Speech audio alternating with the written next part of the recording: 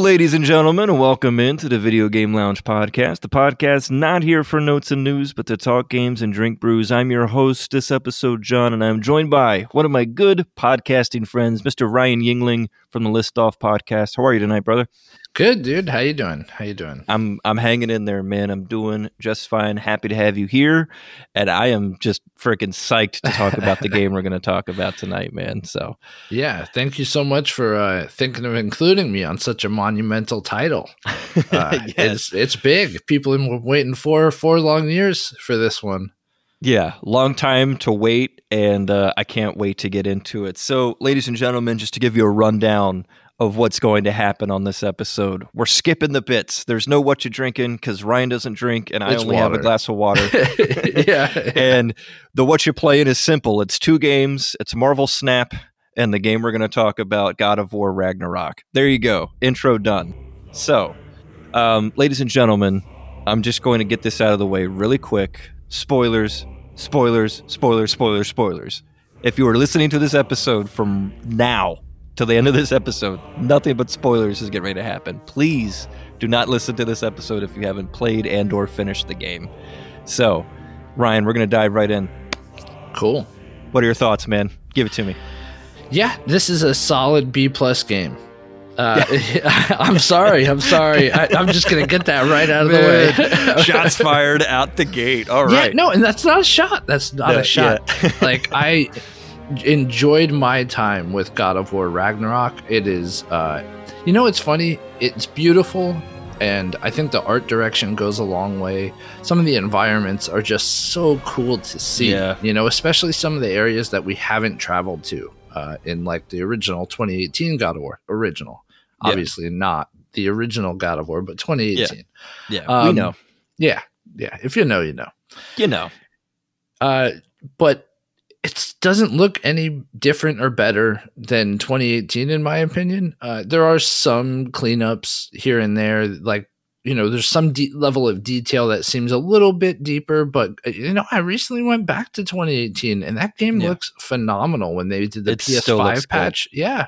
And I can't tell the difference between the 2018 version running the PS5 patch and this. The only difference is you get to see new areas. This does seem like a bigger game in scope. Yeah, totally. I'm sure we'll get into more of my reasons why, but I do think, in my opinion, 2018 was superior.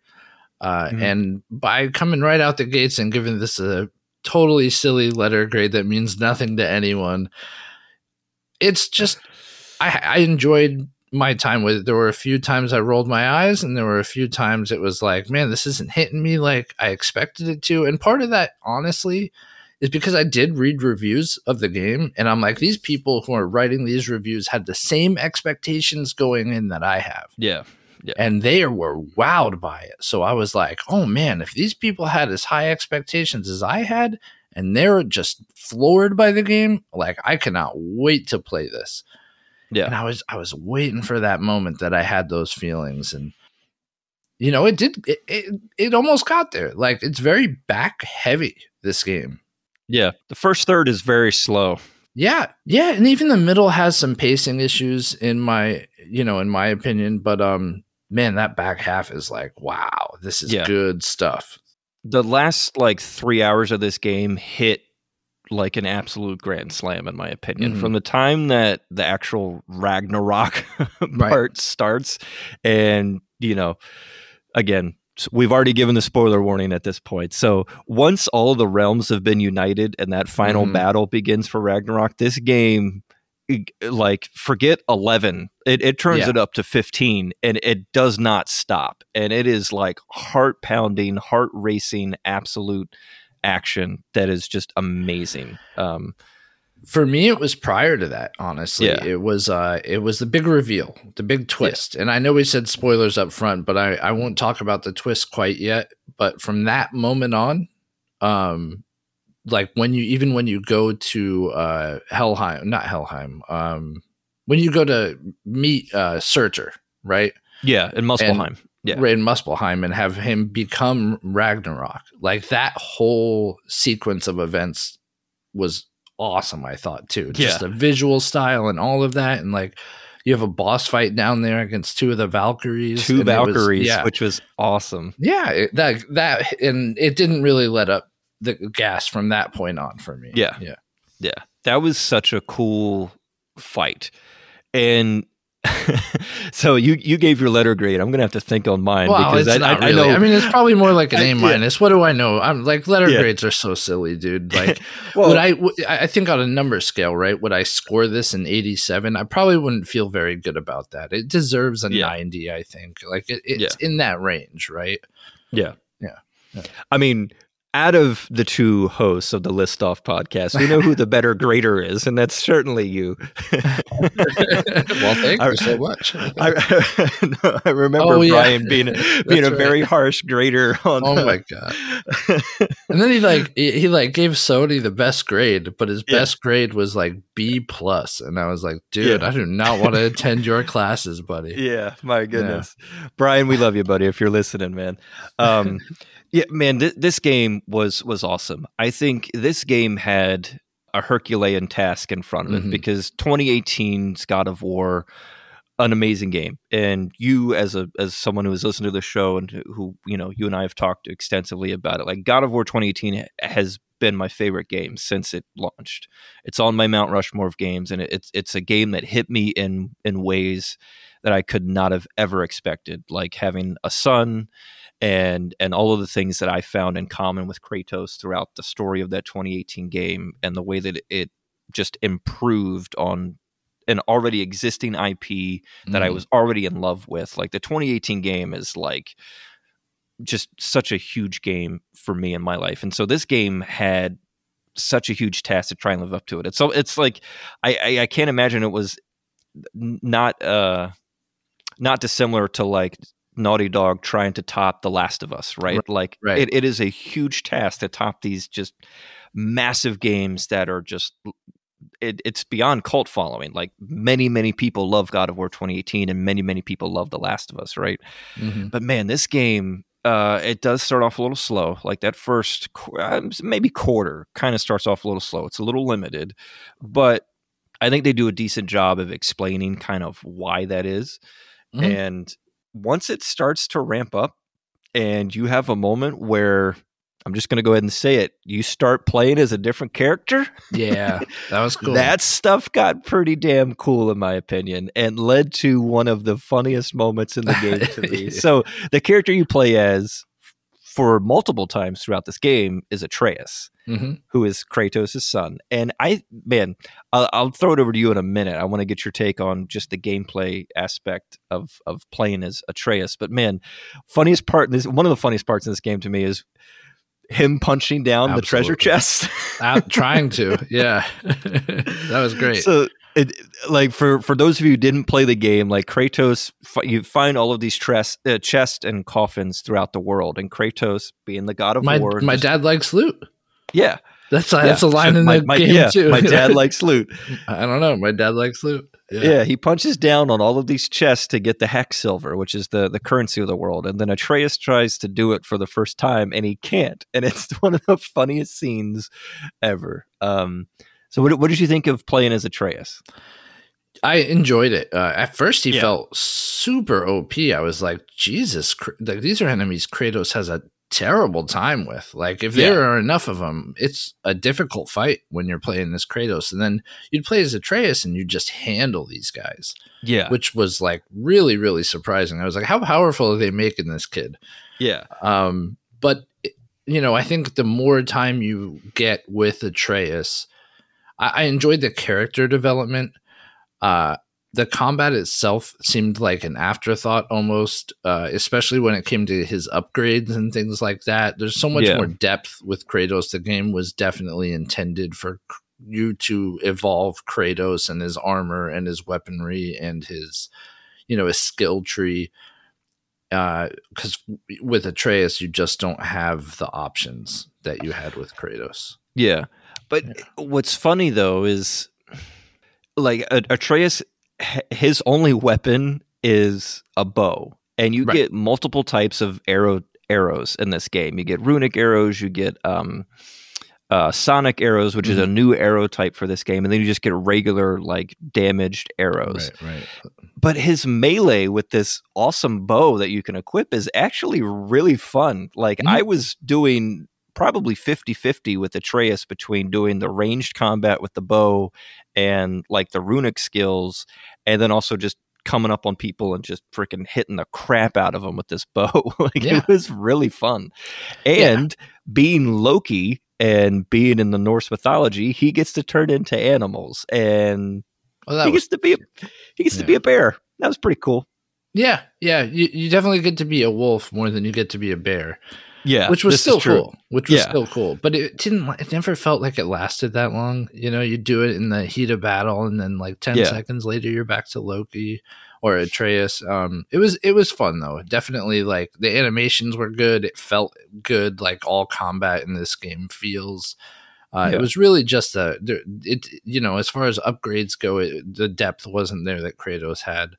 But I do like seeing a lot of the story through Atreus and his growth and his ordeals. You know, I was really, really surprised when you start the game and you're on the sled with your wolves and everything, and when you have like your first encounter with what they call the raiders, right, which are sent to your house by Freya. More on that later, especially Freya. And you have your first combat encounter. The button press for square said ally attack, and I was or companion attack, and I was like, that's interesting, because in the 2018 game it said Atreus. So I was like, are we going to have multiple companions? Do we get to switch characters at some point? And so I was immediately kind of tipped off if you were paying attention at all. And lo and behold, you get a wide variety of companion characters in this game. So what was your thoughts on having like a couple of different characters with you in this game? Yeah, throughout the story, you get more on Freya later. But spoiler alert, we said that she gets to be a companion, and you get Brock and Sindri, which was cool, them throwing bombs and things like that, and all these like random junk they just pull out of their like dwarven selves. So it was cool. I mean, those were additions that were very interesting and very welcome to see. Ultimately, it didn't change the game much at all. I still feel like Atreus was the team is Atreus and Kratos, right? And like for sure, that was the one that like I probably had the most fun playing as those two together. But yeah, it was cool that they incorporated these other things. I will say, as far as like getting to play as Atreus, it's actually something that I predicted that would happen in this game, and it was cool to see, and I'm really glad they did it early, and it wasn't like, oh, surprise, like now you get to play as Atreus, and because Kratos is hurt or something like that. That would have felt a little bit like, hey, we've seen this before, The Last of Us. Right, correct. So it was cool that it was like really early on in the game, first few hours, boom, here's Atreus, like get used to his combat. You're going to be playing a good chunk of the game as him. And man, the camera reveal of it was what was I found really amazing, because in the 2018 game and in this game too, everything is still in the one-shot camera perspective. But when it went from Kratos and like kind of went over and then behind Atreus, I was like, wait a second, are we? Oh, hell yeah, we are. And we got to play as Atreus, and it was a lot of fun. Freya was really cool. I loved upgrading her, especially because in part of her skill tree, she has the Valkyrie attacks. And it was just really cool to see her like don the Valkyrie wings and just swooping in and doing sword strikes and shit. Like it was really, really fun. And she also still, like with the Vanaheim magic from her home realm, like she'd grab guys with roots and stick them in place, and Kratos can come with the axe and chop them and stuff. Like, man, it was a lot of fun. I thought the combat overall, like, pretty much still feels the same as the 2018 game, but little things that they did that I was like, man, this was pretty cool. It's like a slight upgrade, I guess. Like Mm-hmm. the biggest thing that I noticed was a lot of the arenas that you fight in were you could traverse them. Like Kratos can actually use the Blades of Chaos to climb things in this game. Mm-hmm. And it added a level of just fun for me where like you could have multiple levels that you could get to and attack people from. And it was a great like mechanic, I thought, just being able to traverse the environment in some of the battles. Like Yeah, I was like, they made this dude Spider-Man. A few parts I was like, hold on, Kratos is Spider-Man. Like, what's going on here? But it was cool to have. And sometimes it's necessary. Like there are some beefy enemies you fight in this game, and especially when you fight some of the larger groups, where dropping down from a location that's higher up and getting that extra damage is extremely helpful, or using some of like the chunks of rock laying around you. You almost have to get through these fights. I love those little additions too. Like occasionally you'd be in like one of these battle arenas and you just see this big ass rock on the ground and you can chuck it at enemies. They also had like random trees that Kratos would pick up and just like swing like a baseball bat. That was really fun. Like I thought those little additions were kind of cool. Yeah, and there's like stumps that you could hit with the axe, and a big big like a frost cloud would come out. Yeah, that was pretty cool. Yeah, it was.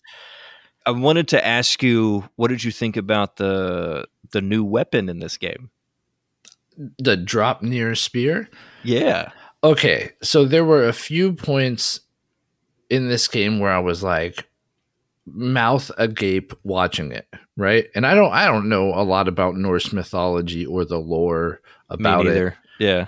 But when you go to that lady in the lake and have it created, that was it was beautiful. Like that whole scene was incredible.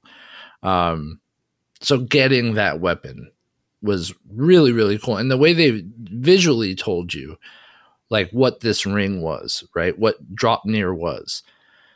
You didn't have to know anything about it. They did such a good job of visually conveying like what this thing does and how it just like generates multiples, and what the power behind it was, and what they were going for with this spear. I think it could have used a little bit of a buff as far as damage output goes, because I never found myself using it as much as I wanted to. But man, getting to like throw it into enemies and then just like boom, exploding them, or even just like there's like an upgrade you could get where you do your little charge attack where you run at them and stab them with it. And it stays in them as an explosive, and then you could like blow it up on them. Yeah, it was cool. It was very a lot of different ways you could use it, and then using it for that Heimdall fight was just like super satisfying. The Heimdall fight was pretty fun. That was one of my favorite fights. It was hard, but it was a lot of fun. I liked that. It was a weapon that was used for traversal, and there's a lot of puzzles with that too. You have like these kind of glowing yellow bricks that you have to throw the spear in, explode it, and then that might open a passage to a Nornir chest or a raven or something like that. And then you also have these like kind of square shaped like air holes or something. I was about to say like air holes that are in like these random walls throughout the world that you throw the spear in, and then you kind of like Prince of Persia like swing across, and it was kind of fun. Yeah. So this is like some of my gripes against the game, because we can get into it. It was cool, right? Cool usage of this new weapon, but you see these things early on, and immediately Mimir's like, "Oh, you don't have the right thing for that, brother." Don't have the right equipment or whatever. Equipment for that, brother. Yeah. And so it's like, oh, we're going to get a new weapon. Yeah. Like an hour, 2 hours in, you're like, oh, we're going to get a new weapon. It's coming probably 5 hours before you get it. Yeah. And then just seeing those things too is like, it's like the most video game stuff, like, oh, you're playing a video game, by the way. Like, and it kind of cheapens the experience. Yeah. And maybe, 2018 was like this too, but it seemed so transparent in Ragnarok that it was like the pacing of it all, of the entire game, is like, okay, here's a room. enemies are coming. Clear the room, move on to the next one. Like that was what the whole game was to me. Was like 90% of this game was like, oh, check it out, beautiful environment. Here's a conversation between your characters to tell you why you're here and what you're doing. And on the way to do that thing, here's a room. Fight the bad guys, move on to the next room because there's going to be bad guys there. And it's just this whole wash, rinse, repeat of like, as soon as you enter and go through a doorway or a door or something, you're like, okay, I know I'm going to have to fight people here. So I could use this wall to climb up and that's a weapon I could throw at them. And, you're immediately thinking those things and the combat feels good. So it's not bad, but like, it's just very video gamey and transparent. And it cheapened the experience a little bit for me, Sure. So let's talk about some of our favorite fights. I know you and I were texting back and forth, and we were pretty close at where we were at one point.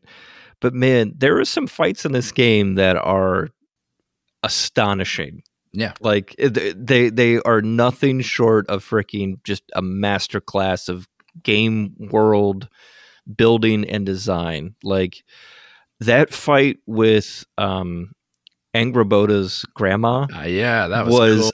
amazing. So she is Angraboda is kind of Atreus's love interest in this game, and her grandma is a literal giant. And so, like scale wise, I don't know what would you say, Ryan? Like 10-1?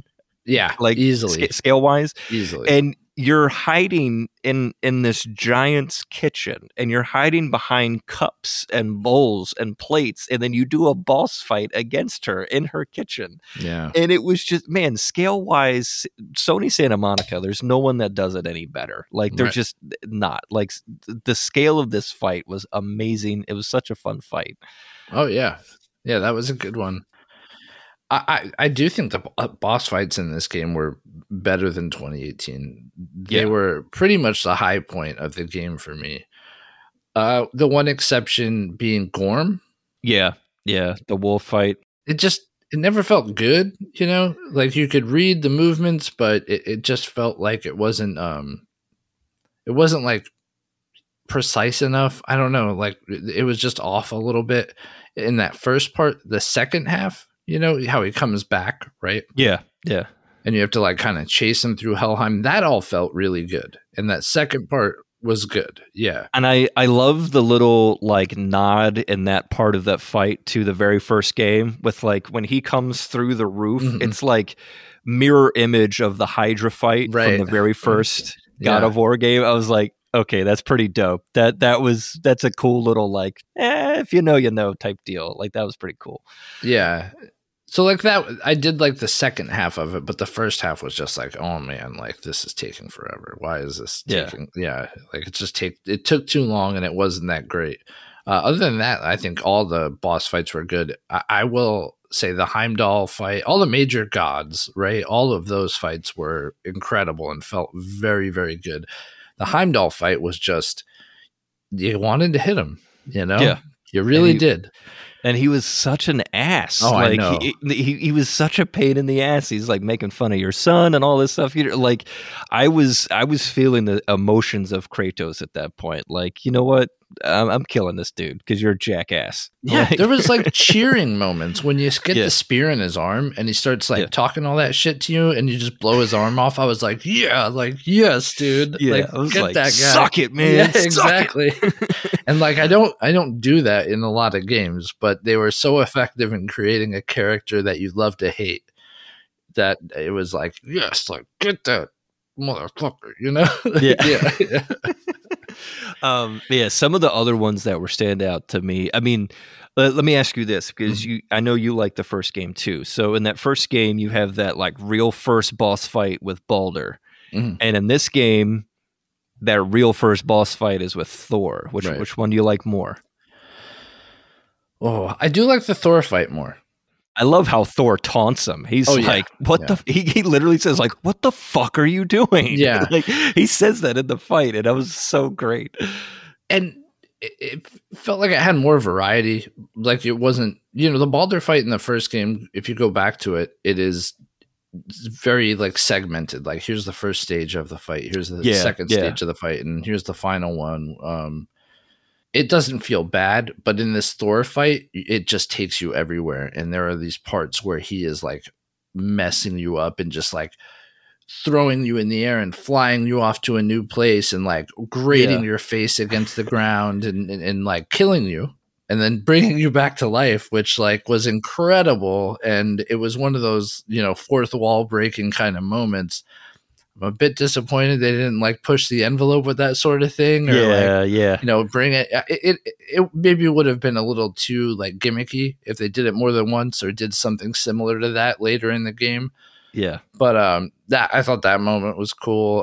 So I do think that first Thor fight just had me more wowed by the whole thing. Yeah.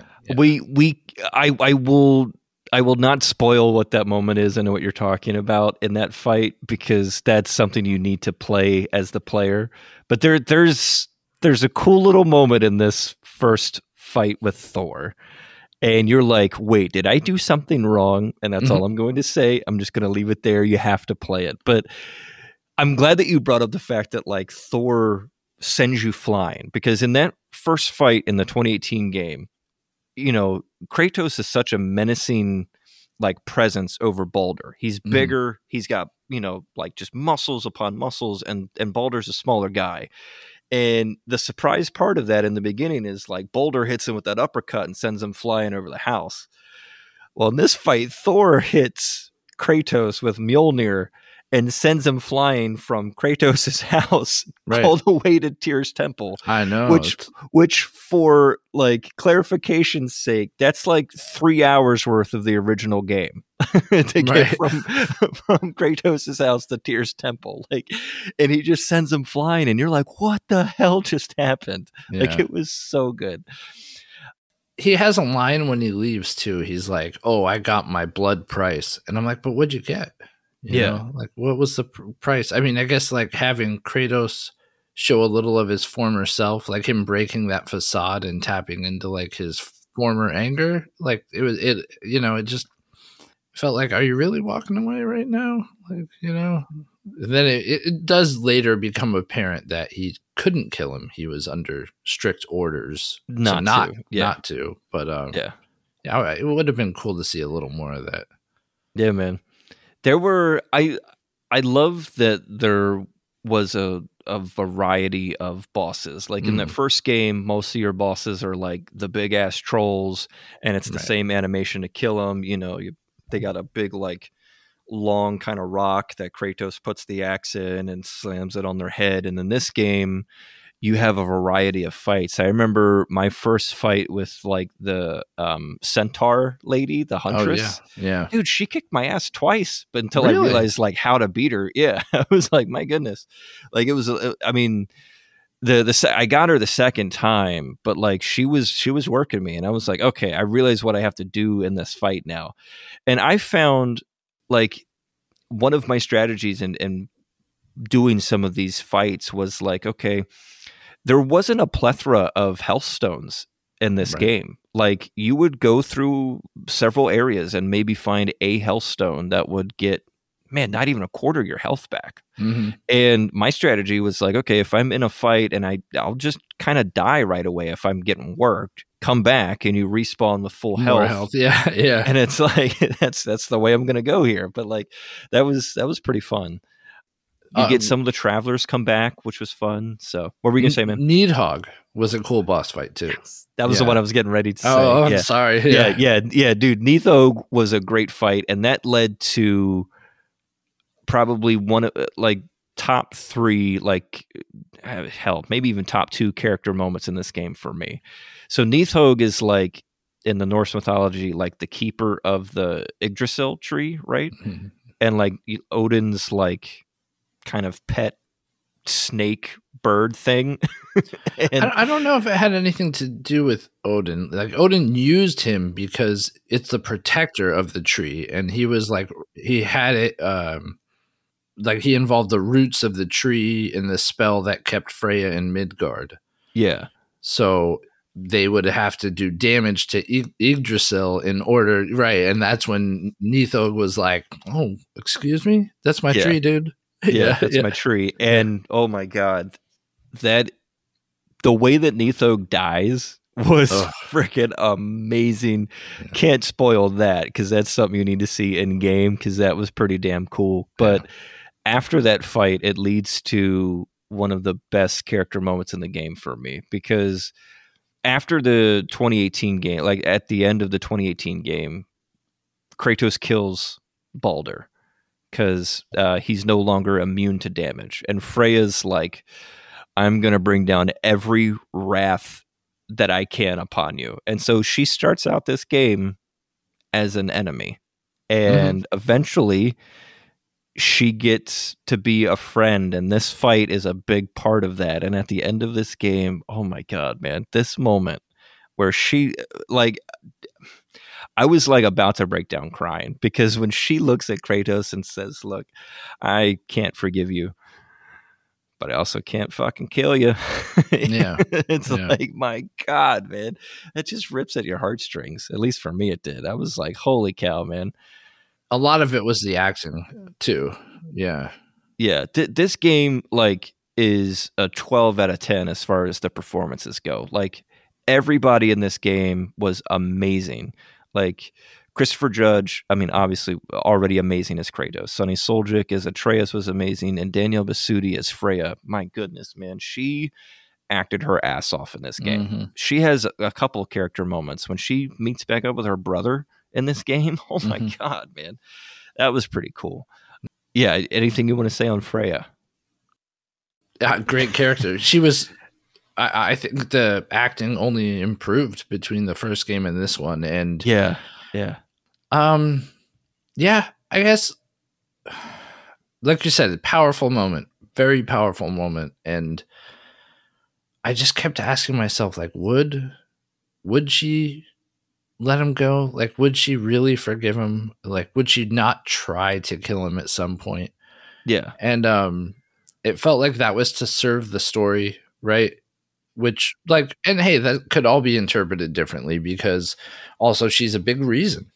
And I think she was trying to avoid that self blame in a lot of ways by pinning it on, Kratos and Atreus. So maybe it was more a realization on her part that, like, I also killed Baldur. Like, I also killed my son, and I deserve just as much blame as Kratos does. So I wish they kind of incorporated that element a little more of her having that realization rather than just being like, it's still your fault, Kratos, but like, I think I could let you live, Yeah. Yeah. Yeah. But I think the character that might have my favorite character story other than Kratos and Atreus in this game is Sindri. Sindri has quite a character turn in this game, man. Yes, absolutely. What are your thoughts on Sindri? I can't talk about Sindri. I don't want to go down that rabbit hole right now. Okay, yeah. Look, we did say spoilers, so yeah, it's on the table. Prior to the big twist, I think seeing Sindri had, like, finding out he was working with Atreus for years, all during Fimbulwinter, right, to find out more about the giants and where they are and that sort of thing, and helping Atreus and seeing that bond and hearing it firsthand when you do take over and play as Atreus was really, really cool. And you could tell there's like genuine emotion between them. They care about each other. They care for each other. And to kind of see that deteriorate as the game goes on, it was powerful. Like it definitely didn't sit well with me to see that. It was like, oh man, like, can we just talk to Sindri? Like, can we just talk about it? Can we talk it out a little bit? And he was like, no. And he has that moment where he even shares something that nobody else knew, that, he brought Brock back to life, and like Brock is incomplete, and like that was wild. But then, as powerful as that moment of when they create the Draupnir spear was, it was like Brock all of a sudden's like, that son of a bitch, I knew it. Like, he brought my back and I don't have my whole soul. And it's like, wait a minute, like, that's why, like, you just pieced that together because the mermaid ignored you? Like, really? Like, what? like that seemed like a bit of a jump there, but hey. Yeah, but he was like, man, she didn't even see me here. I don't even think she recognized me. Like, he was like, she was ignoring me the whole time. But like, he has a moment where he like pauses for like 2 seconds during that whole interaction. And I was like, holy shit, he's taking the time to actually try and sit and process like what just happened. Dude, Brock thought about some things. Yeah. Like, hats off to him.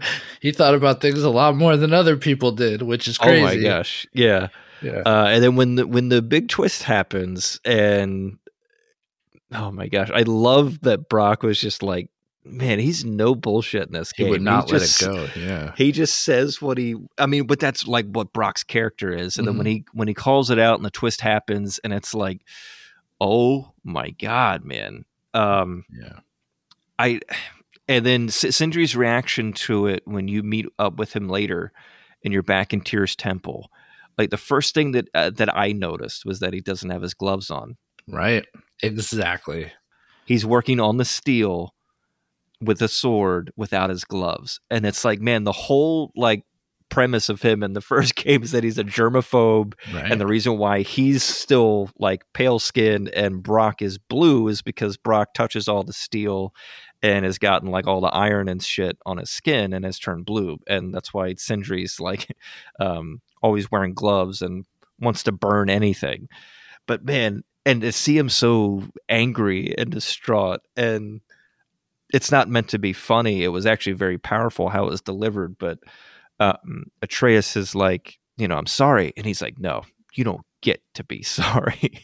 He's like, and then Atreus is like, man, is there anything I can do? And he's like, you can get the fuck away from me. Yeah. And that's what he says. And I was, and he's got like, just, he looks dirty. And like you said, he was a germaphobe. I mean, like there's a part earlier in this game in Ragnarok where he hugs Atreus, and it's like, holy shit, he hugged him. Like, yeah, this germaphobe dude hugged him. But then to see him like that, it's like, ooh. Yeah, I mean, and his hair is like disheveled, and his like eyes are red, and he's just dirty, and like he's got like these red bags under his eyes. He looks so unkempt and so out of character for what he had been for the first game and a half of like this series. And oh my goodness, man. And the very like end credits scene has a payoff, and there's kind of a mystery involved. Like that's one thing I won't spoil, but you're like, what happens at this point? Like, oh my gosh. Yeah. Such a turn for Sindri. And I absolutely love it. Like, again, just another great performance. Adam Harrington was great again as Sindri. So let's talk about some of the other side characters. You meet Freya's brother, Freyr. You get Hindolsvini, who is the warthog that we shot with a bow and arrow in the first game. And what did you think of the other dwarf that we met, Lunda? Yeah, she was funny. Like kind of this like attitude, kind of a tavern wench attitude to her. My gosh. Right? It was cool, man. Yeah, her country accent was amazing. Yeah, it was like pretty hilarious. Like, so it fit Brock's accent really well. You're like, oh my gosh, like, yeah, this is what dwarves sound like, right? Yeah. Okay, it's not just Brock. Like, yeah. Oh man, I was really, really scared when they introduced another dwarf. I was like, man, and the fact that like her and Brock kind of, it's at least hinted that like they've been together. Like, we're adults here, so just imagine. But I was like, man. And then you go on a little kind of special quest to find like a freaking basically a Norse mythology version of a tennis ball for her dog. And you get some pretty damn cool armor from her for that quest too. So definitely do that when you play the game. Do you know who was the voice actress for her, by the way? I had to look this up. No. You're like naming every voice actor that was in this game off the top of your head. And I'm like, man, the person who voiced Freya nailed it. You're like, oh, so Danielle. Danielle Basutti. It's the AT&T girl, Lily. The Russian chick. Yeah, Milana Van Trub or whatever her name is. Squirrel who does all that. Yeah. Well, she was for like a pilot that never got released or something. Yeah. Yeah. Yeah, I was like, oh my God, this freaking Russian chick came in here and did a country accent. Like, that is amazing. And she knocked it out of the park. She did a really great job. I don't know if she's done other voiceover stuff or not. I didn't like IMDb or anything, but I was like, damn, that's a pretty cool thing. And then, man, we haven't even gotten to the Asgardian like gods yet. Like Brian Schiff from The West Wing as Odin was amazing, man. I think that came on in the late game. Yeah. Like the early game, I'm like, wait a minute. Like, this is Odin, dude. Are we serious right now? Like, it's effective at that, like taking you off guard, and he seems more like like he's gonna trick you into believing he's the best. And I was like, is this guy really powerful? Like, what's going on here? But his true menace came later in the game, when you really get to see that other side of him, and the mask is not there anymore, right? This facade is gone now. And I think that's when the performance really, really sunk its claws into me. Prior to that, I was just like, ooh, like, I don't know why they chose this guy. The voice just didn't fit and this is my personal expectation. Sure. Yeah. Like, I'm a big proponent of developers doing what they want to do, getting the talent they want. But from whatever my stupid expectations were, I was like, "Oh man, I don't know about this guy." All in all, like, far be it from me to critique his performance. He nailed it. I kind of agree with you, especially in the mid to late game. And what really sold it for me was two things. It was his interactions with Atreus, because as Atreus, you go and visit Asgard, which was not available to you to visit in the first game. But he has like this, like, wanting to be this kind of helpful, fatherly kind of character, but like everything he says has double meanings, and he's scheming even when he's telling the truth or half truths and all of these things. So that was one thing that sold it for me, but it was his interactions with Thor. It's like Thor, size-wise, in this game is not the Hemsworth version of Thor that we've seen in the MCU. He's this fat, redheaded, belligerent drunk in this game. And Odin, like, size-wise, is like half his size and is much shorter. And yeah, they're father and son, but Odin holds a power over him that Thor just accepts. And he calls Thor like stupid right to his face. And you're like, this is the guy who is the god of thunder and wields Mjolnir. Like, who the hell are you? Yeah. But it was his interactions talking to his son that way. And then that leads to a moment in the Ragnarok portion of the game that I will not spoil. Just play the game. But I was like, okay, that sold it for me. I agree, because he'd do that, and then in like the same breath, he would turn to Atreus and be like, "Oh, like, don't worry about it. Hey, yeah, let's put this mask piece together." And it's like, wait, what? yeah. And I thought, like, Heimdall was, we already touched on him, like a kind of a great kind of like lieutenant villain in this game. Like, from the moment you meet him, you're like, okay, this guy's an ass. And like, your first interaction with him is you ride on this kind of mythical bull with these kind of goofy horns, and then he sets you up with a fight in Asgard, and he's like, hey, here you go, kid. Well, and then first was kind of hair raising, because you spend 30 minutes climbing this wall. Oh my God, yeah. And then you're at his whim. He's got you, and he's basically like, I could just eating an apple, and he's like, yeah, I could throw you off this wall. yeah. Like, that was a little like, oh, am I about to get tossed off this wall? Like, is this happening right now? Yeah. And then I thought like Thrud was a pretty cool character, and I like how they quasi played with like a love triangle with Thrud and Atreus and Angrboda. Like, obviously Atreus spends more time with Angrboda, but like Thrud kind of had her moments where I was like, man, like, not all the Asgardians are dicks. Like, she is actively trying to change Thor, her father's like mindset on that, and try to get him to be a better person. Yeah. And then I thought Sif was very cold towards Atreus at first, and rightfully so, because Atreus and Kratos kill her sons, Magni and Modi, in the first game. But she has a great character moment towards the end of this game and kind of becomes an ally. And you're like, damn, Sif, okay. The moment I saw Sif, I was like, damn, Sif, okay. Yeah. If you catch my meaning. Yeah. No, I got it. She's voiced by Emily Rose, Miss Elena Fisher from the Uncharted series. Oh, that's cool. That's very cool. Yeah. As soon as I heard her voice, I was like, oh, Elena Fisher, here we go. So yeah, I thought like them, and man, now that I'm thinking about it too, the Asgard thing just made me think of one of my favorite kind of fights in this game. You have a bar fight. Yeah, I knew it was coming. I was like, the bar fight. The bar fight was so fun. As Atreus, you go in, you find Thor, and he's like just drunk on mead, and you have a legit bar fight in this game that was pretty damn cool, man.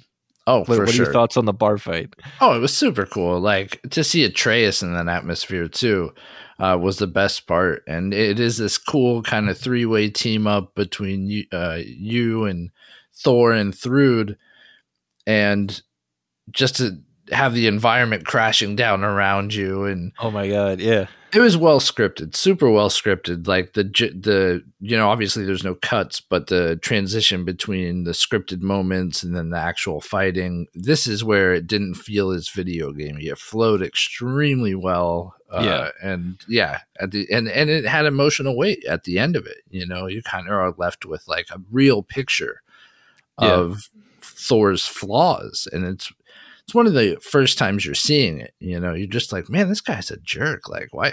I mean, obviously, like, one of his flaws is that he's mean, but then you kind of see the weakness there, and it's not even weakness. You see that he experiences emotion, right? Like, he's not just a jerk. It's like he's grieving in his own way, and you really didn't have a glimpse of that prior to this. It ends up being a really powerful scene. Yeah, it's multi-layered, for sure. Yeah, man, it was such a cool moment. Like the actual physics of that fight and the bar, and it's because it's multiple levels and everything's just kind of falling down around you. Like, man, that was pretty damn cool. Yeah. I want to talk a little bit. I know you've kind of aired some of yours, just to kind of talk about some of the overall dislikes of this game. My biggest gripe, I think, with this game is the map is absolutely atrocious. I never looked at it. I hate the map in this game. Like, unlike the first game, like you actually have to discover an area for the fog of war to clear. And that was like the part that I noticed it for the first time where I was getting frustrated is the first realm you go to in Svartalfheim, like the Dwarven Kingdom. And I was like, okay, why can't I see a damn thing here? Like, I'm trying to see like where a new boat dock might be. Like, I know where the game wants me to go, but I'm all about exploring. I want to find these Nornir chests or these, extra treasures or anything that I could find, Odin's Ravens or anything like that. So I'm all about exploring. And I noticed that the maps were just like absolutely atrocious. Yeah. So bad. I would say that even kind of trickled into the menu system. I mean, it's not a good UI to get to all the different things to upgrade and skill trees and all that, and like navigate that menu system. It's not very good. It doesn't feel good to navigate, and it's not easy to determine like how to move between characters to upgrade them and things like that. They tell you all of this at the beginning. But I put this down for a few days and came back to it, and I was like, oh, like, how do I jump to Atreus if I want to upgrade some of his stuff? And, it takes you a minute to figure it out. Honestly, I never looked at the map. Yeah. I should say I did one side quest. That was it. Do you remember which one you did? Yeah, I did the Dwarven Forges, where you learn a little more about Mimir. It's like the first one that's offered to you. Yeah, that was a cool one. Yeah, it definitely was. You get to kind of find out some of the negative things that Mimir did to affect the realms. And I knew these would have importance to them. But like, man, I don't have much time to play video games. So I was like, I'm getting through this. Like, that's what I'm doing. I'm playing it. Yeah. But I love how that first realm kind of mirrored Midgard from the first one, because you free this beast that Mimir has imprisoned, and it takes up like this whole bay area. But it's a smaller version of like the Lake of Nine from the first game. You have kind of, there's no like realm towers or anything, but you have like multiple beaches and places you can explore, and you can did you do like the mine towers where you had like the three towers and stuff? Yeah. Yeah, and man, that first realm was absolutely beautiful, man. The realms that you get to travel to in this game that you didn't in the first game look gorgeous to me. Like Svartalfheim was gorgeous, and I love. We haven't talked about the music yet. We can get to that in a little bit, but the music for that area was really fun. Svartalfheim was just beautiful. I think Vanaheim, I think, was probably my favorite. I remember texting that in the list off Discord. It was kind of like a combination of Endor and Felucia from Star Wars. Like you have killer plants that want to kill you, but it's in like a forest kind of wooded area, and it was very, very beautiful to look at. And later on in the game, when there's a day-night cycle. I don't want to spoil kind of. There's a story element with that. That was cool. Yeah, the day-night cycle of that's pretty cool, because in the sun, certain like tree branches and roots come out, and then at night they aren't there, so you get to have different paths available to you. Right. I thought that was pretty cool. Asgard was a little bit of a letdown. I felt like it was kind of going to be more of like Streets of Gold type kind of deal, like more like uppity, kind of like on high type of. They do make have a line of dialogue about it too, where and that was pretty cool. Yeah, like Atreus first shows up and he's like, "Wait, this is Asgard," and she's like, I think it's Thrud or Heimdall, maybe. Yeah, she's like, what'd you think? Yeah, what were you expecting, dude? Like, yeah. They're so, they thought, as far as like little quips and side conversations, there's so many in this game. And I would implore you, but anyone that plays the game, the side missions offer a lot of side content and a lot of extra dialogue and story moments that all tie in, but you learn about other characters. And it's so well done. But they thought about everything, because when you first start out this game, you're back in Midgard, and you're like, oh, okay, cool. Maybe I can use the gateway to travel the realms. And Mimir's like, brother, you can't do that. Remember, it's broken from blah, blah, blah. And it's like, oh, okay. And then you walk around your house, and it's like, well, you can't go through Baldur's Cavern because it's Fimbulwinter, and you can't go to this. It's like everything has something attached to it that has a line of dialogue. I remember when you finally get to Sindri's house and Ratatasker shows up, like the squirrel. Yeah. And he takes you to the ledge, and you can actually see like Nithode down there. I threw the axe just for shits and giggles. I was like, all right, let's see if I can hit it. And Atreus is like, isn't that a little too far to throw your axe? Yeah. Like, there's just little quips like that I found really funny. My favorite quip in the game, though, like my favorite line, is in the fight with Odin. Like Odin has a line that he's like, man, 3-on-1. And Mimir, who's attached to Kratos' belt still, is like, don't forget, I'm here too, all fucker. Yeah, it's like, it's 4-on-1, all fucker. Yeah. That was pretty good. Like, he's like, that's for Brock. Yeah. I was like, dude, oh man, that cracked me up. I was, oh man, that was great. Overall, I think this game for me probably lands as like an A-. I think I'm with you in that the 2018 game just, man, I think is a better game. I will probably still go back to this game more than I will 2018, just because I love what this game did. It's the finality of the story, you know. And I want to be fair too, not to interrupt you, man. I'm sorry. Yeah, no worries, bro. No worries. But you said it. This game had a Herculean task. It did. Yeah. And like, it did all the things the 2018 game did and improved them. Even like the transitions that you had mentioned earlier, the dream sequences, the transitions into his dream sequences were like astonishingly well done. But like, if you do the whole one-shot thing again, it doesn't matter how much you get it right. It's not going to be as effective as that first time, right? Yeah. Yeah. And I think that's why it didn't hit as hard for me. Like, it's those little things that it did what 2018 did, and it improved. Some things improved it, some tweaks, like, not so much in my opinion, but it just didn't hit the same way because it wasn't the first, you know? Yeah. And that's really kind of what it comes down to, is like, once you do it for the first time, you can't do it for the first time again. So it's like, I mean, as much as I love Uncharted, there's only so many times you can climb a ledge and have it almost fall down on you before it kind of becomes old, right? Like, it's those types of little things. But I found that this game overall was still just very endearing and very, like, fun game to play. I think some of the things they added in, like, really added in a lot of flavor. Like the Berserker fights. Did you ever try any of those? No, you're gonna have to tell me which ones the Berserker was, because I did like a few Valkyrie, and I did like the whole. There's like the Draugr holes or whatever. Yeah, the Draugr holes were cool. Yeah, I loved those. I thought that was pretty neat because the Draugrs were like the main, like, wimpy enemy from the first game, and there's metric shit tons of them. And in this game, they're like, no, we're gonna make them mean something, and you have these Draugr holes, and they were pretty cool fights. I like those. Tough fights, yeah. Yeah, so you get this, like, sword hilt on your way to the Norns when you're with Freya. Yeah. And, like, you've seen these gravestones that are throughout the world. I was like, okay, I'm not getting a circle prompt. I can't interact with these. I was like, I'm probably coming back to these. But you get that sword hilt that you stick into the gravestones, and it's basically like the Valkyrie fights, but harder.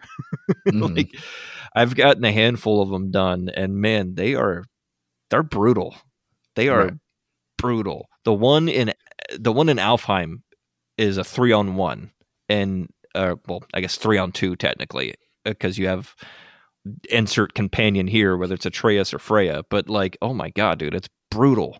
It's hard. I attempted the first one that you come across after you get the sword hilt from the Norns in Svartalheim, and I was like, no, I'm good, dude. Like, I died once, and I was like, yeah, I guess I'll come back to that later. Yeah. Did you do any of the Muspelheim trials? Because some of those get pretty hard too. No, I did. I did the one side quest, and I beelined it through the story. And I have no shame in that. Like, that's how I play. That's how I digest games. Like, there are very few games. I'm not a platinum trophy hunter. Any of that. Like, there are very few games where I get into the side quests. I will say I was annoyed. That every time I cleared a story beat, I had like 3 characters telling me, like, oh, well, we could go blah, blah, blah. Yeah. And it's like, I don't need this shit, dude. I don't need you telling me, or this other dude, or all 3 of you ganging up on me and telling me I got to do these side quests. And it felt like, look, I know it's the developers pushing you in that direction. I know they want you to experience these things. I know a ton of work went into them. But, like, sorry guys, like, I came to play the game, the main game, and, like, that's how I wanted to get through it, you know? Was it, because I know when you and I have talked about, like, Horizon Forbidden West, was it like that for you, where it's you just kind of wanted to, like, I'm here for the story and it's gripping enough and I want to know, like, what the next beat and the next beat and the next beat is type deal? Kind of a combination between the two? You know, in Horizon, I probably did more side quests because it was like, oh, this is on the way. Yeah. Or this is the same place I am going already. Like, you tend to pick up some side quests just organically in that game, you know? And I will say also in God of War Ragnarok, like, all these side quests are given to you. You don't really have to seek out finding the ones. I probably would have been able to do 10 to 15 of them just by going through the main story. They're all with characters that you're talking to anyway. And, you know, Horizon, you just pick them up as you go through the environment as well. And I would always kind of check, like, do I have to do anything? Is it extracurricular, or is it just on my way? And if it's just on my way, like, yeah, I'll get it done. Why not? It's there, you know? But it reads differently in an open world game too. Yeah. You know? I think this is not God of War Ragnarok is not an open world game. I'm not going to jump between 3 realms to complete a side quest. I'm not going to go back to a realm I have no story reason to go back to get a side quest done. So it's really just, it's personal preference for me. And in the story, I think that to me, that was the important thing. That was the reason I was playing it. That's what I wanted to get through. So that's where my main focus was. Yeah, I dig it, man. I respect it. I really do. I'm not much of a platinum trophy guy myself. I only have like 6, and you know the dad life, and it's like you don't have much time to game anyway. But let's talk about the music, man, because Bear McCreary comes back, and I think this score is phenomenal. I think each realm having kind of its own theme and tune to it, and how each of those will slowly but surely, as your time spent in them, will eventually get back into like the 3 Kratos notes. You know what I mean? The bom, bom, bom, know, I think is pretty cool. I think he knocked it out of the park, in my opinion. I think it's an awesome soundtrack. Yeah, 100%. And it's no knock against him when I say this. It's the way video game soundtracks are going. Yeah. Like, this is beautiful. And the chanting, like the voice, like the actual singing they bring into some of the tracks and things like that was incredible. But it's a video game music now, like, isn't that crazy? It's its own genre now. Yeah, like I grew up with chip tunes and like terrible music, from the NES, the Atari, prior to that even. Yeah. And we now have it to where I can say every major AAA title has like orchestrated music coming out, and you really need to do something special to stand out in that crowd. There were tracks that did. There were undoubtedly tracks that did. But also, it's like my brain doesn't even hear some of this anymore. Yeah.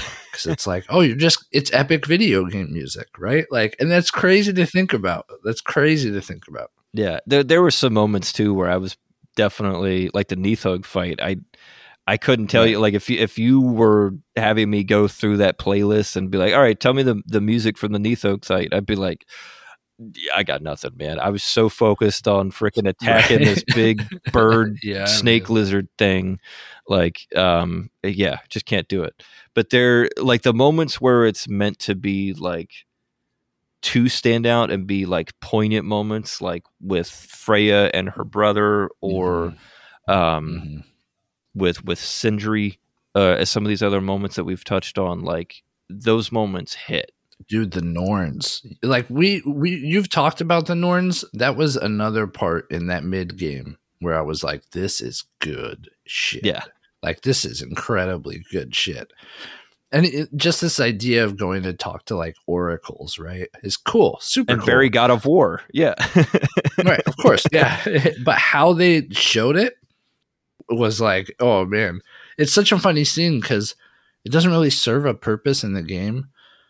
But I'm so glad they have it. I'm so glad they have that, the whole scene.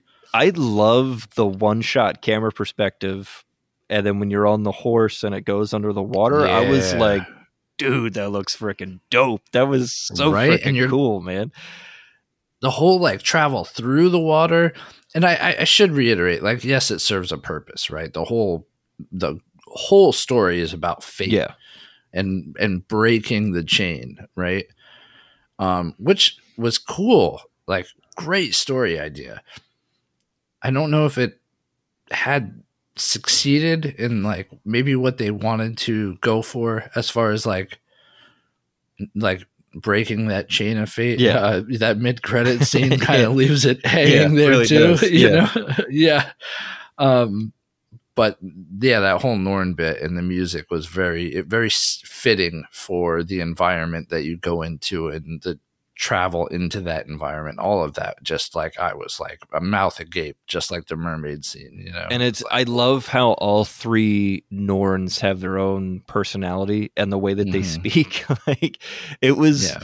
Yeah. The one is a little creepy because she says what you're getting ready to say as you say it, and I don't know. That's the one name I don't know. I don't know which voice actress does it, but you're forgiven. Yeah, she, I don't either. She did a phenomenal job. The whole scene was very well done. I love the Norns, and at some point, he was Kratos is like, so I got to kill Heimdall, or and the main Norn's like, oh, he's missing the point already. Like she literally says like, hey, you're not listening to us. Like like how very Kratos. Yeah, how very Kratos indeed. Right. So I wanted to ask, are there any opinions that you have about the game or that you read that you're like, man, I maybe feel the opposite or I feel the same, and you're like, right here, right now, I'll defend this position. I'll die on this hill. Geez, I don't know. I don't know if I really read any like hard takes on the game. I guess the opinion that I will stand by is that I don't think the writing was as good in this as 2018. Sure. I think some of those later game moments suffered because like I did have some eye rolls, Sure. At the writing in this game. And like, it's not the acting. It's not the acting. It's not the capture. It's not the animation. It's none of that. Like all of that was so well done. But there were times where like there would be a line that hit and I was just like, oof, like really? Like that is so on the nose. So on the nose, Do you remember any specifics? No, I should have brought some to the table. But yeah, I just remember there being a few where I was like, oh, they're like telling me this, the player. Yeah. And I already figured it out. Like, you don't have to tell me this, like it's apparent this is what's going on. And sometimes it's better to show, not tell, but like, I feel like I've brought up a fair amount of negatives about the game. And I'm sure people who are listening to this, I've already heard some where they're like, you're wrong, you're an idiot. And like, I am. I'll live with that. You're not an idiot, man.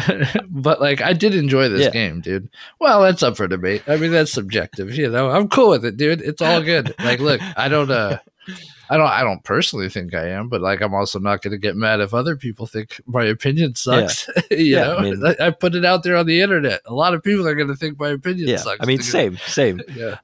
I mean, I have two, and one of them I read. This guy's review, I don't even remember. It wasn't like one of the big video game websites. I think it was just some like guy who does reviews, but he was mentioning how he hated the fast travel in this game. And like, so you play this on PS5. I'm playing it on my PS4 Pro. Yeah. And so like, when you are doing the fast travel in this and you're on the tree of Yggdrasil, like, what's your load time on that? Usually, it was surprisingly long. I think that's a big gripe. Actually, thank you for reminding me. I'm on the PS5, dude. Like, I didn't pay for this, And I get like a lot of it is for that exposition, for that dialogue that you get in between. But it still had those like, we're crawling through a cave, so the next area can load, and like, I see through that, I see through it now because so many games have done it. But I'd say it was still 30 seconds to a minute.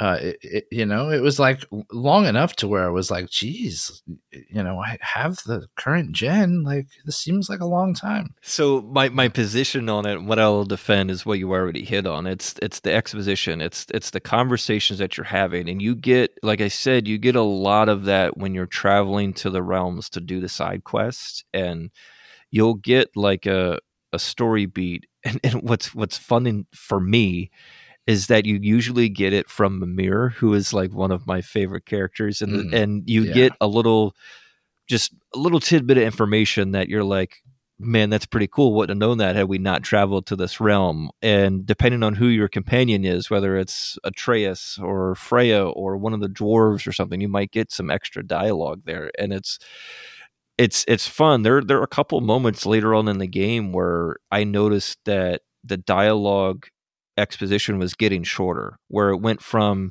60 seconds to kind of towards the beginning and middle third of the game, where towards the end it was like, even on the PS4 Pro, it's like, oh, okay, here's this like quick 2 lines of dialogue, 15 seconds and you're in type deal. There were a couple of those moments. Well, you just reminded me of a few things. Nice. If we're going to be bringing up gripes. Yeah, let's do it. It's not a quiet game. Like, 2018 had quiet moments, and it made, like, when Kratos talked, all the more important. You hung on every word the dude said in 2018, you know?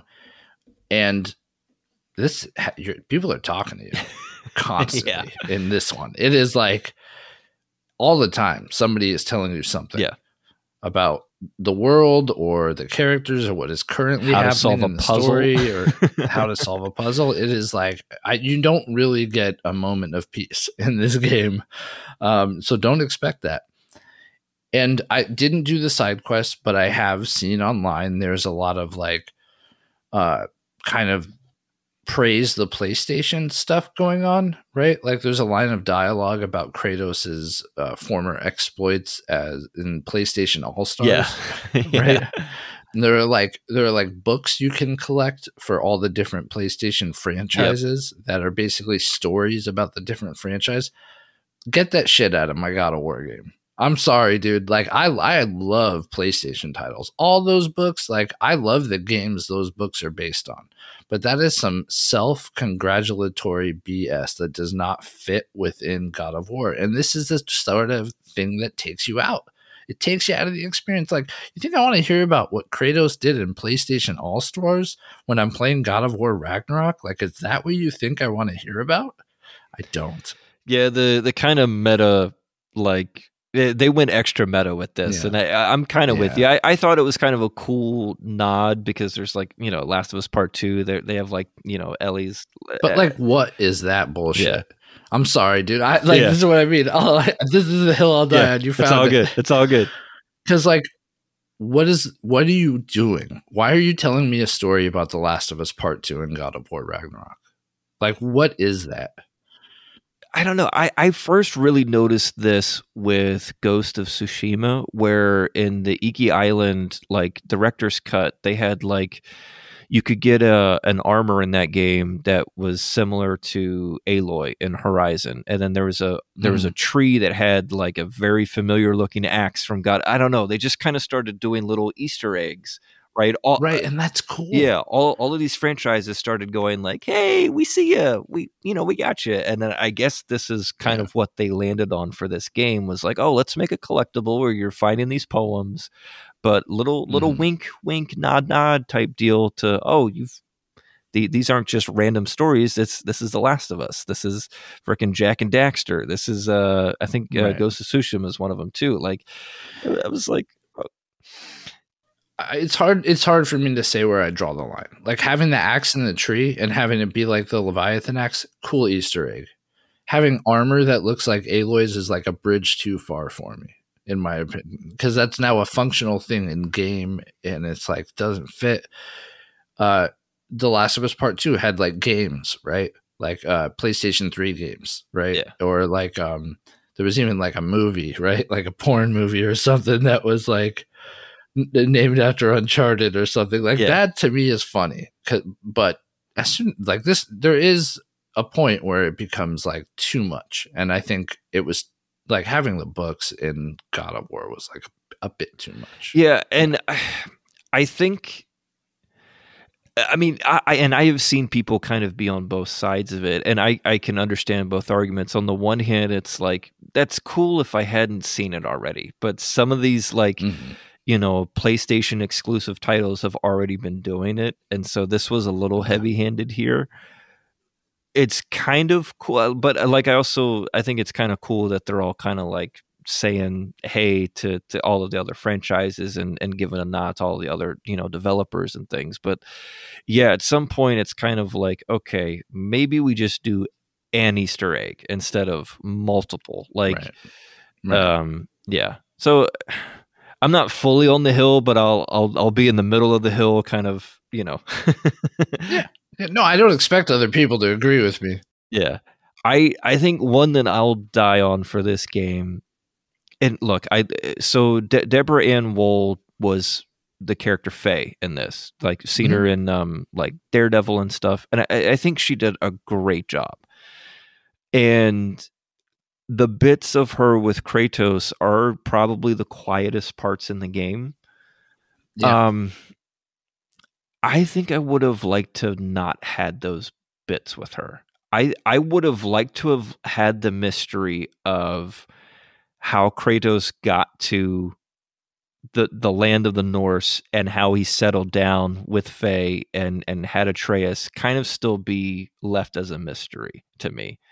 That's kind of one of those things where I was like, I would have been okay had you not explained it and then just not even brought it up, because I think it's much cooler to know that it's happened and see, like, especially by the end of this game and how Kratos has transformed his way of thinking, how he talks to Atreus, how he interacts with not just Atreus, but with Mimir and Freya and kind of all the allies at the end of the game. Like, he has a huge transformation. I don't think you needed Faye necessarily to be there, in my opinion. Like, I'm glad that she was there. Like, it's kind of cool to see the character, right?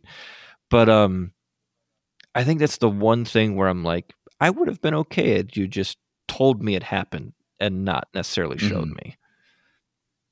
It's true. Like, that's meant to kind of symbolize his fear of not changing, right? Yeah. Of like having to surrender himself to fate, and that there are other ways they could have represented that fear, even in a dream sequence without involving Faye. Yeah, because you never see her in the first game. You have, when you get to the Light of Alfheim and he goes inside of it, you hear her voice and you're kind of chasing a quasi silhouette, but you never see her, and I found that to be much more impactful and powerful than actually seeing her and visualizing her in this game. Again, nothing against Deborah Ann Woll. I think she's an amazing actress, and again, like, the acting that she did for this was amazing. But yeah, I think I probably could have done without just that bit and kind of left it as a mystery for me. Yeah, I could see that. That's fair, for sure. Yeah. You said you had a couple when we were talking about it. You have any more hills to die on? Oh, just I wanted to mention it's not a quiet game, and then really the whole like PlayStation like patting itself on the back thing, Yeah. That was really the two things. Gotcha. Right on. Overall, this game is really, really fun. I love the bigness of it. I love that it's the 2018 game and just a lot more of it, because I really love the 2018 game. The game feels big. It's not open world, and I never found myself getting lost. I never got like turned around one way or the other. Like, you can kind of find where you're needing to go, even with the horrible map system. But like, yes, despite the map. But I love that it's just more of the same. Like, I'm fine with that. I'll eat it up because I'm a fan of the series. It's a lot like Last of Us Part 2 for me. Like, that was a lot of the first game, and I enjoyed it. Okay, so if we're going down this road, about me and The Last of Us. Yeah. I love The Last of Us Part 2. It's one of my favorite games. There's a generational difference between the first game and the second game. So it had an easier time accomplishing the task that were given to both of these titles, right? For sure. Many more years between the first game and The Last of Us Part 2. The changes between those two titles are monumental, in my opinion. But yeah, like, it's going from a PS3 game to a, like, for all intents and purposes, a PS5 game, right? Like, late stage PS4 game. I mean, there's like 9 years in between them. So it would have had an easier time than this would. But yeah, I guess, like, if anything, I understand they didn't have to use an entirely new engine to like create this game, so if I knock it for the similarities, I also am very understanding of those similarities. Yeah. Anything else you want to say about the game, man? Yeah, so we've been beating around the bush with this whole reveal, right? This whole twist. And we did say spoilers at the top, so I do think we should talk about it. I thought it was fucking cool, man. Right. Crazy. Did not. So it was kind of one of those things. We should say what it is. First. Okay. Yeah. So Tyr shows up, but he's not Tyr. Yeah, he shows up super early too. Who is he, Ryan? He's Odin the whole time. Yeah. The whole time. The whole freaking time he is with you. And he is with you through... You get him in the first third of the game. 75% of the game. Yeah. Yeah. And then, whew, man. Do we want to share what he does? Yeah, I mean, because you kind of said remembering Brock at some point, right? So yeah. R.I.P. Brock. That's a yeah. So Brock was a pit bull, dude, and I was really like, when I'm watching this happen, I'm like, damn, like what is he doing? You know, like, why is he being so hard on Tyr? Like, he will not let this go. He thought about it. He saw something that nobody else saw, and he argued. And this is why, for me, I'm like, okay, why Brock? Like, he's not the smart one. Like, why is it only Brock the one who sees this, right? I didn't see it as a player. Don't get me wrong. I felt stupid, but I didn't see, like, why all of a sudden Tyr made this shift. I was like, oh, because it fits the story. I was kind of pissed about that shift from Tyr, that he was just kind of like, oh, okay, now, like, I'll get you into Asgard. It's time for war. Yeah. And you're like, what? Like, why? That's BS. Like, this is just to serve the purpose of the story. And then it ends up, no, that's Odin. And Brock was the only one who saw through it. And he gets a knife in the chest for it. Yeah. So we need to set that up. So you get Tyr very early on in the game, because Atreus is trying to figure out, like, who his identity is as Loki. And you get Tyr, you break him out of this prison in Svartalfheim, and there were two things that, now that I know what that twist is, that, like, on a second playthrough, I'll be like, okay, I know where the seeds were dropped. The first one was when you go into the first giant shrine with Tyr, and it's showing the prophecy of Groa, and Graboda's mom, and the camera pans to Tyr's face, and you see him go, oh my God, she lied. And I was like, why is that affecting you that way? Like, you're the god of war of these lands. That was kind of, I was like, why do you care if she lied or not? And I was like, I'm going to just file that in my memory bank. And the second one was just the entire time that he's with you in Sindri's house, he's like, he speaks in these, like, maybe not necessarily double entendres, but he's always, like, trying to find a way to just bring up Odin. And he's like, well, Odin's not going to like that. And Odin's going to be pissed if you do this. And it's like, the whole time he's like, Odin, he mentions Odin by name probably a dozen times. What feels like a dozen times. Maybe it's only like 6 or 7, but and he just drops these hints about, like, not wanting to be violent anymore, and that he just wants to stay his hand. He doesn't want to get involved in these fights. And it's like, yeah, man, something's just a little off. And then when that reveal happens, man, oh my God, I was like, holy shit, man, they freaking did it. Like, it was really cool. Really cool. Yeah, that got me. I did not see it coming. It got me. And then I was like, the whole time, I was like, and to have it happen so late in the game, I was like, Jesus, I'm going to have to play through this game again. Like, crap. And I actually saw an interview with the developer, a director of the title, because there are hundreds of developers who worked on this game. Thank you, all of you. And the accent mark from Tyr's name isn't there when it's Odin. So, because I guess in the post game you could find the real Tyr. You can. You can. Yeah. And the accent mark is present when he is speaking. So it just blows my mind, because I couldn't think back to everything that was said, and I was like, I might have to play through this again, like, and just go in knowing this now to see where it falters. Yeah, there were. I've watched, because I've also geeked out too. There's a handful of videos that I've watched where Eric Williams, the director for this game, Odin is literally can be seen in every realm. You just never know where he's at, and you actually see him in the first realm in Svartalfheim when you first get to Nidavellir.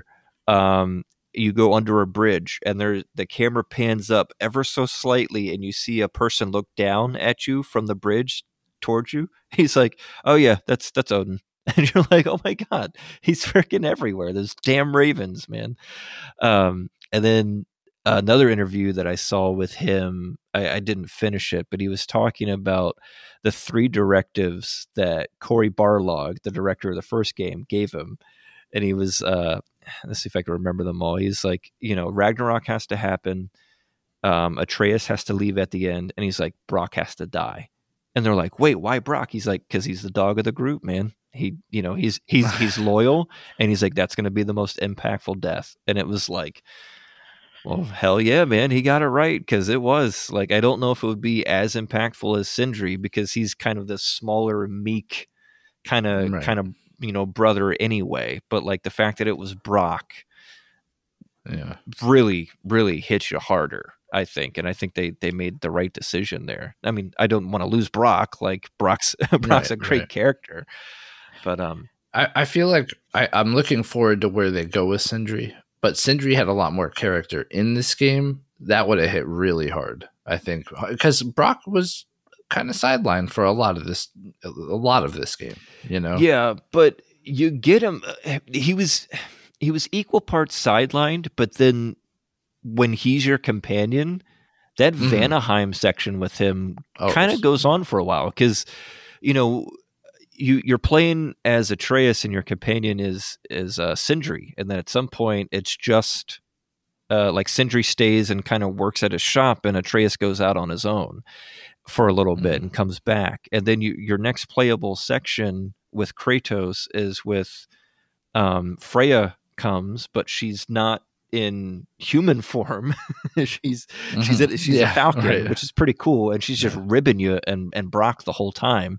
And Brock is your companion. He's chucking bombs and saying all these quips during battles and stuff, and that's a pretty lengthy section. I was like, man, we're getting a lot of Brock here.